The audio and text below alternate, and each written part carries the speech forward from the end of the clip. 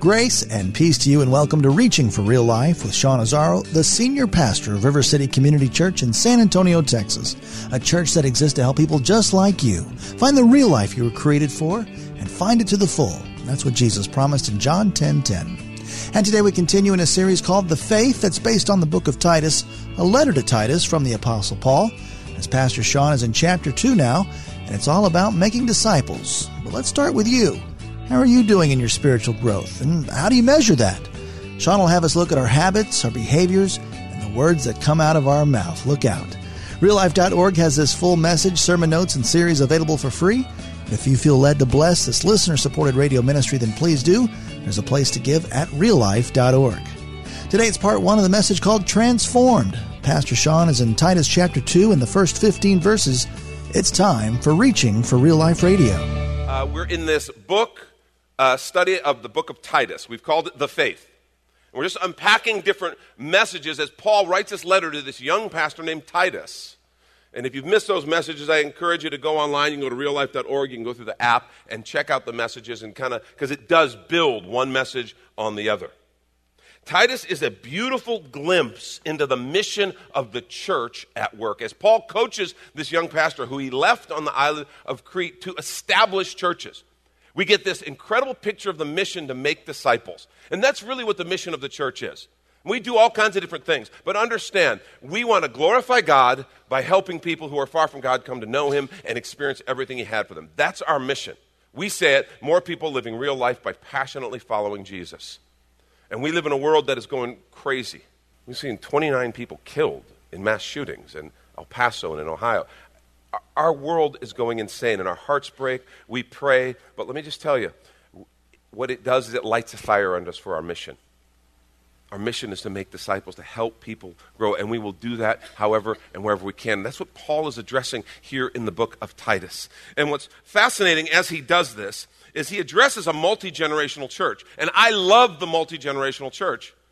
You know, in our culture, we love to segment everything into ages, into generations. This is this type of church, this is that type of church. Kids are in all their different age levels, and I think age-appropriate ministries are important. But you got to understand, I love the multi-generational church, and that's who we are at River City. We are a multi-generational church. And more I travel and talk to people, this is not necessarily all that common. Some people think, well, this is a church for young families. This is a church for young people. This is a church for older people. And each church has to kind of focus in just on that crowd. I want to say to you, because of the family nature of the church, I think the church should be, in its true organic sense, multi-generational. And we have been that since the very beginning. I mean, really, River City is a truly multi-generational church. And I'm not just talking about attendance. I'm talking about in, like, our leadership. Okay? The church started in our home. Lori's in my home. And Lori's parents, Butch and Linda Newman, have been apart since that very beginning. Butch is an elder with us and ministers and serves. You got to know, it's great to have family in church. I got a lot of family in the church. Butch to this day will still call me Shawnee Boy, which is really nice in the church you lead. Butch, I'm a pastor. Oh, I know, Shawnee Boy, we're so proud. Family church is fun. But I mean, it's awesome that they've been apart. And you know, obviously, Lori and I lead the fellowship as the senior pastors. Our kids are involved in ministry. Ryan is one of our kids who was just leading a worship. Lauren leads our creative arts ministry. They work with students. They work in ministry. They lead groups. Now, their kids, my grandchild, Rylan, the oldest, and Butch and Linda's great-granddaughter, just were part of the worship team in VBS. I mean, that's what a multi-generational church is all about. Some of you guys know the Marcantel family. Rick and Linda are here. Hi, guys. You guys are everywhere. I don't even know how many. I hesitate names. But Rick and Linda are elders. They lead our real-life Christian assistance ministry. Their daughters, Lana and Shanna, are on staff with us. Their son-in-laws minister and serve. Their grandchildren. Jaden is our sound guy. Jacob works with our facilities team.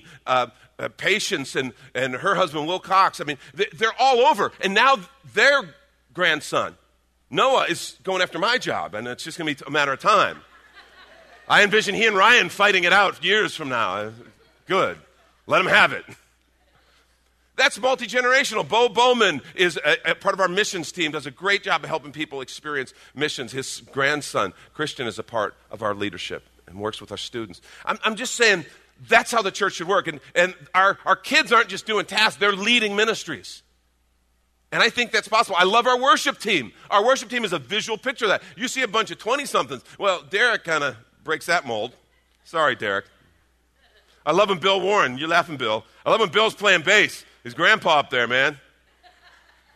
They even roll me out every once in a while and let me play along with the team, right? My favorite, Brian Binky, okay? Josh Wright, who Josh actually just moved to Indiana but has been with us for years. Both those guys made fun of me as the old guy with the worship team, and they're the young, hip guys and all that. Well, now they're both dads. They both have turned 40, and now I see them with all these 20-something, and they're the old guys. I'm like, I mean, in Christian love, of course. It's all loving and caring. But I'm like, isn't that awesome? And that's not a typical thing. And I love the multi-generational church. And that's a vision that we have here, that families and entire families. And not, I mean, so anyone can find a place. Anyone. Singles, couples, grandparents, grandkids. It's an awesome, awesome place. And Paul takes a moment and he addresses the multi-generational church here. Because it's how the church was wired. In Titus chapter 2 is where we're going to be. Why don't you turn your Bibles there? We've got the notes in the app. We've got the notes in your bulletin. You have a copy of notes, however you want to use that. Titus chapter 2. I'm going to begin with verse 1. Look what he says. He says, "You, however, must teach what is appropriate to sound doctrine." Now, when you read that sentence, you know he's referring to what happened before. And we're actually going to go there. As opposed to what was happening before, you do this. You teach what is appropriate to sound doctrine. Teach the older men to be temperate, worthy of respect, self-control, and sound in faith, in love, and endurance. Likewise, teach the older women to be reverent in the way they live, not to be slanderers or addicted to much wine, but to teach what is good. They can urge the younger women to love their husbands and children, to be self-controlled and pure, to be busy at home, to be kind, to be subject to their husbands, so that no one will malign the word of God. Similarly, encourage the young men to be self-controlled. In everything, set them an example by doing what is good. What's interesting is he's acknowledging that Titus is one of these young men. And so he kind of blends in this exhortation to young men, he blends in some words for Titus. By example, it's good. In your teaching, show integrity, seriousness, soundness of speech that cannot be condemned, so that those who oppose you may be ashamed because they have nothing bad to say about us. Teach slaves to be subject to their masters in everything, to try to please them, not to talk back to them, not to steal from them. We're going to look at this in a minute, but you go, how can he say that? How can he say that? I'll explain that in just a moment. But to show that they can be fully trusted, so that in every way they will make their teaching about God, our Savior, attractive. Look at this. For the grace of God has appeared that offers salvation to all people. It teaches us to say no to ungodliness and worldly passions and to live self-controlled, upright, and godly lives in this present age, while we wait for the blessed hope, the appearing of the glory of our great God and Savior Jesus Christ, who gave himself for us to redeem us from all wickedness and to purify for himself a people that are his very own, eager to do what is good. These then are the things you should teach, encourage, and rebuke with all authority. Do not let anyone despise you. Let me pray for us. Lord, I just pray that you will speak to us. I pray that we'll hear your word. I pray that we won't try to dismiss your word or try to get your word to fit into our picture of the world, Lord. I pray that we will align our ideas, our lives, to the truth of what you say and of who you are. We love you and we thank you in Jesus' name. Amen. Amen. So understand this is a passage of contrast. That's what however, okay? It's contrasting what came before regarding false teachers. And he also refers to rebellious men, empty talkers, deceivers. You remember how he closed the last chapter? This is chapter 1, verses 15 and 16. He says, to the pure all things are pure, but to those who are corrupted and do not believe, nothing is pure. In fact, both their minds and their consciences are corrupted. They claim to know God, but by their actions, really important concept here, by their actions they deny him. They're detestable, disobedient, unfit for doing anything good. See what he's saying? This is what they're like. And the implication, remember we talked in our Us and Them series and said when it comes to the brokenness of sin, there is no us and them, there's just us. In other words, when he says they are this way, you were this way apart from Christ. And his point is, but you shouldn't be anymore. Our faith should make an obvious, significant difference in how we view the world, how we live our lives, how we speak, how we think. And I find it interesting, he makes these unique exhortations based on life stage.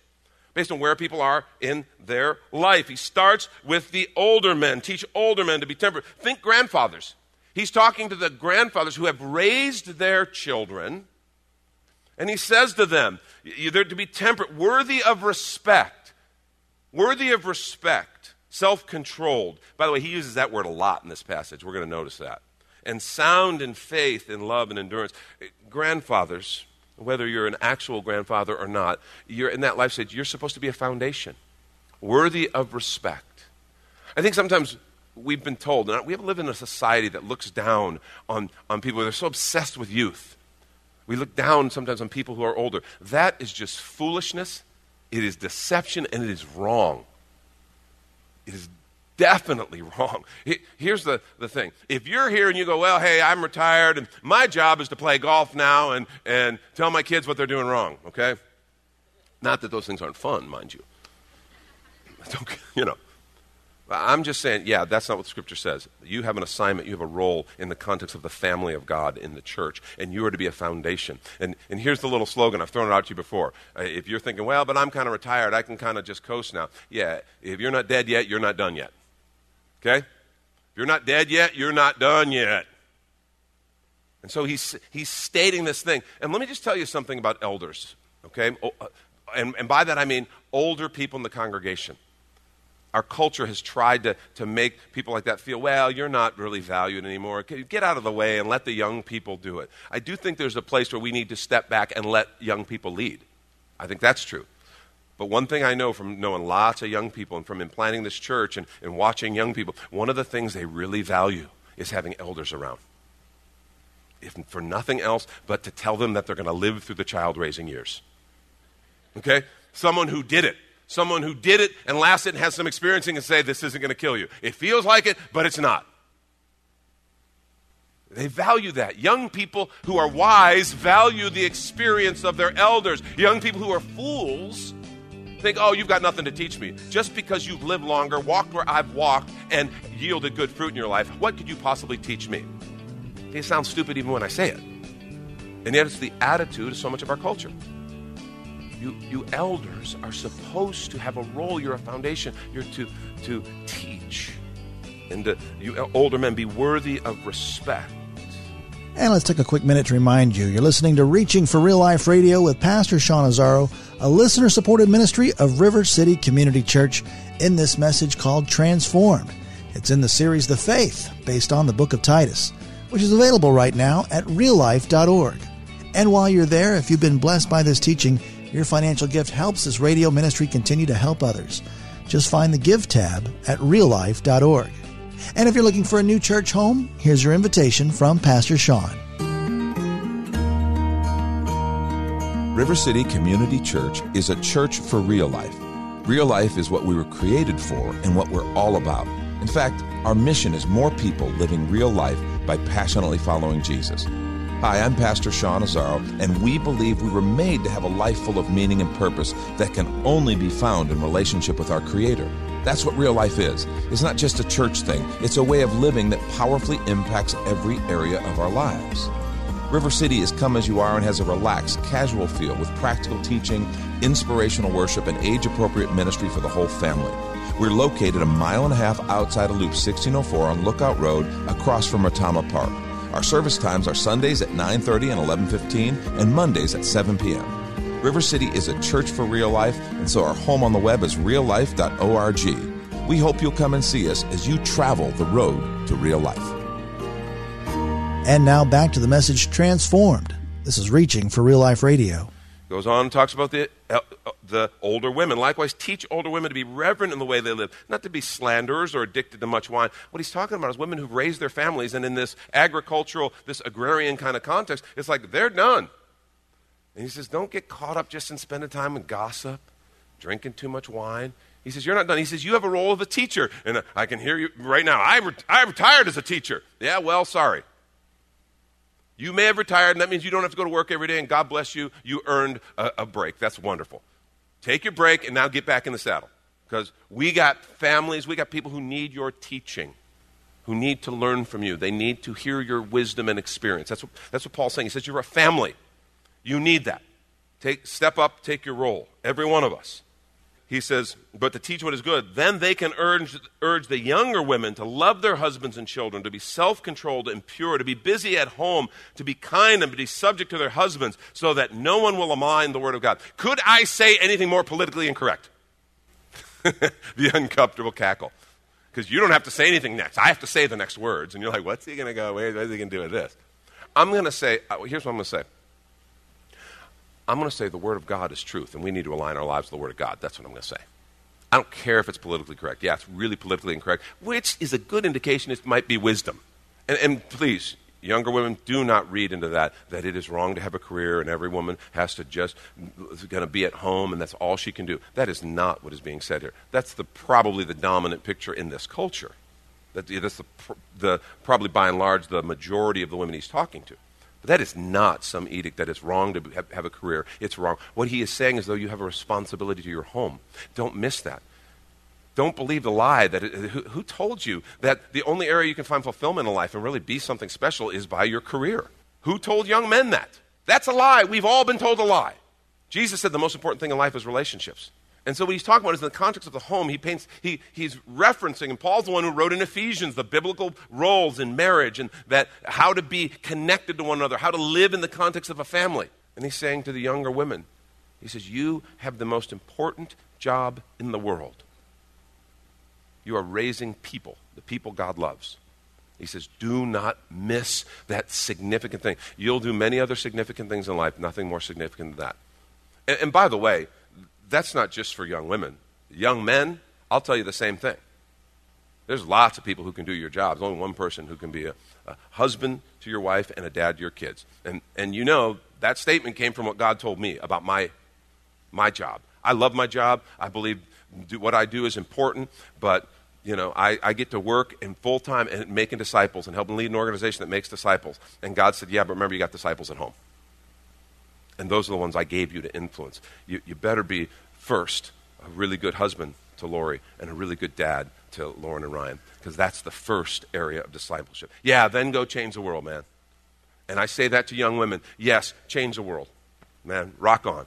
But just remember, and don't listen to what the culture's telling you, because if you want to get what the culture's you want to get what the culture is producing and getting, then do what they're doing. But if you want something different, then maybe try what the Word of God says that has proven to be wise over the generations. It's powerful. He says to the young men, he says, be self-controlled. In everything, set an example by doing what is good. Just because you're young and impetuous and you got a lot of energy and you want to take the world, he says, be an example. Be self-controlled. In your teaching, he's now talking to Titus, but also to young men as they live their lives. Show integrity, seriousness, and soundness of speech that cannot be condemned. So those who oppose you may be ashamed because they have nothing bad to say about us. He goes to all these different levels. And then he goes and he addresses something that it's hard for us even to comprehend. He says to slaves, which were a part of this church. And what I want you to understand, they're a part of the family. You've got to understand the context. In the context, slavery is a huge part of the culture. And so he's talking to slaves who, what's most striking, if you were in that culture, what would be most striking about this is that these slaves are regular members of the body of Christ. They're part of the family. Because you remember what Paul taught was in Christ there's neither Jew nor Greek, slave nor free, male nor female. We're all one in Christ. All these divisions that the flesh does, that are a result of our sin, he says, yeah, in Christ, those don't exist.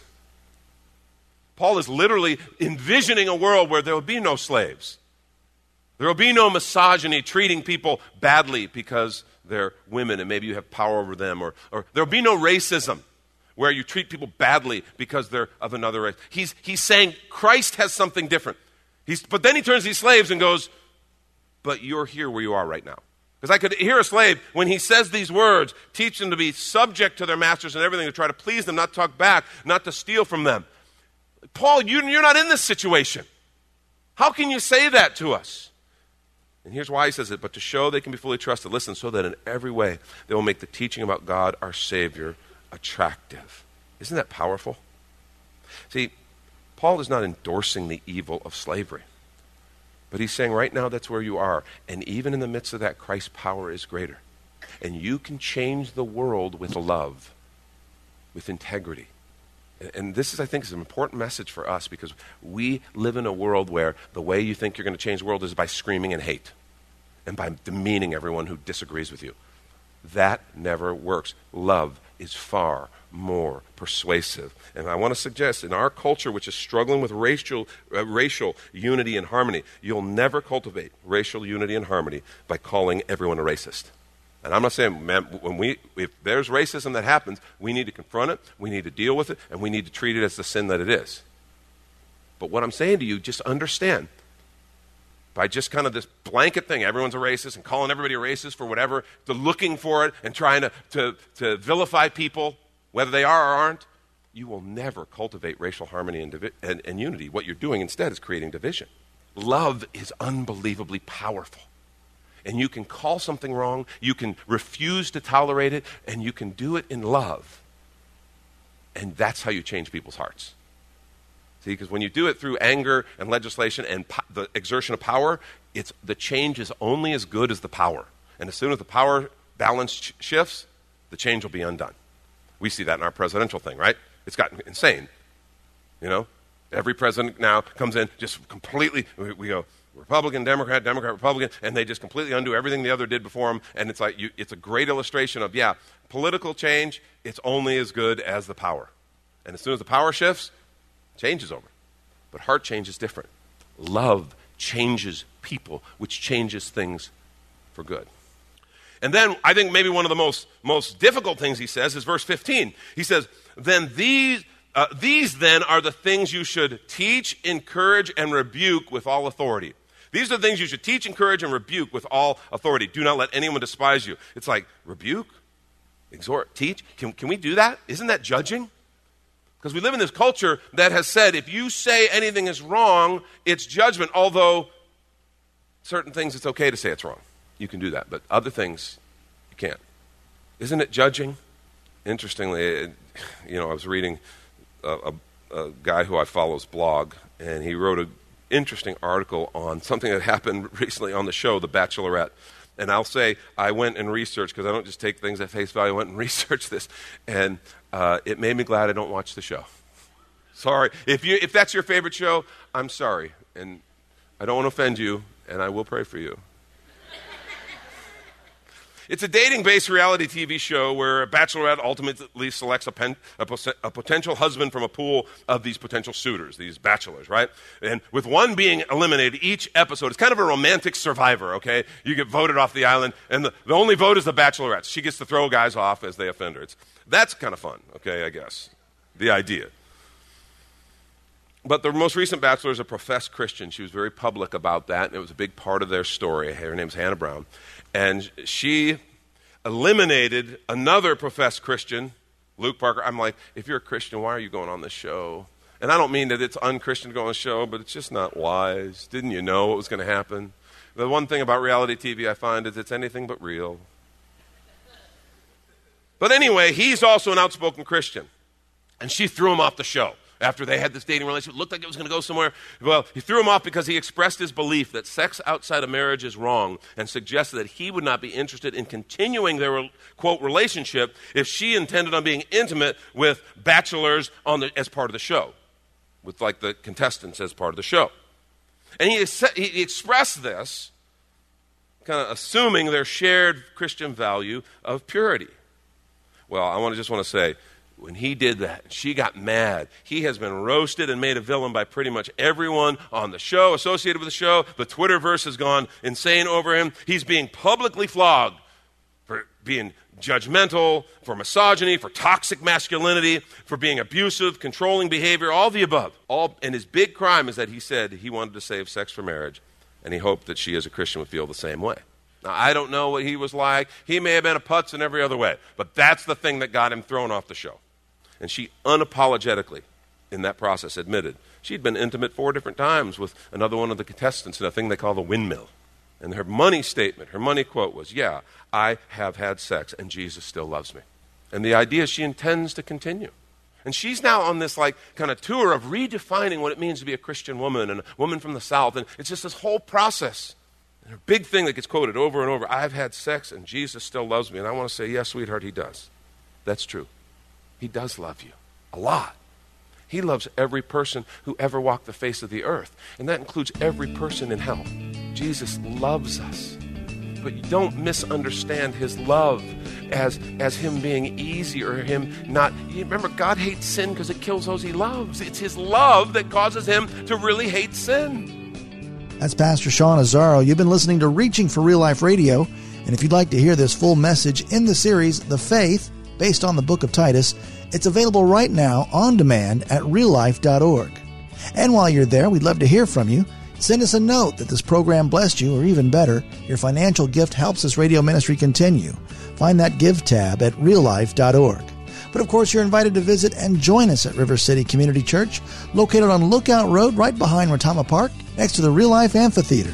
If you'd like to call the church, the number is 210-490-5262, as Reaching for Real Life Radio is a service of River City Community Church, and we hope you join us again next time for more Real Life.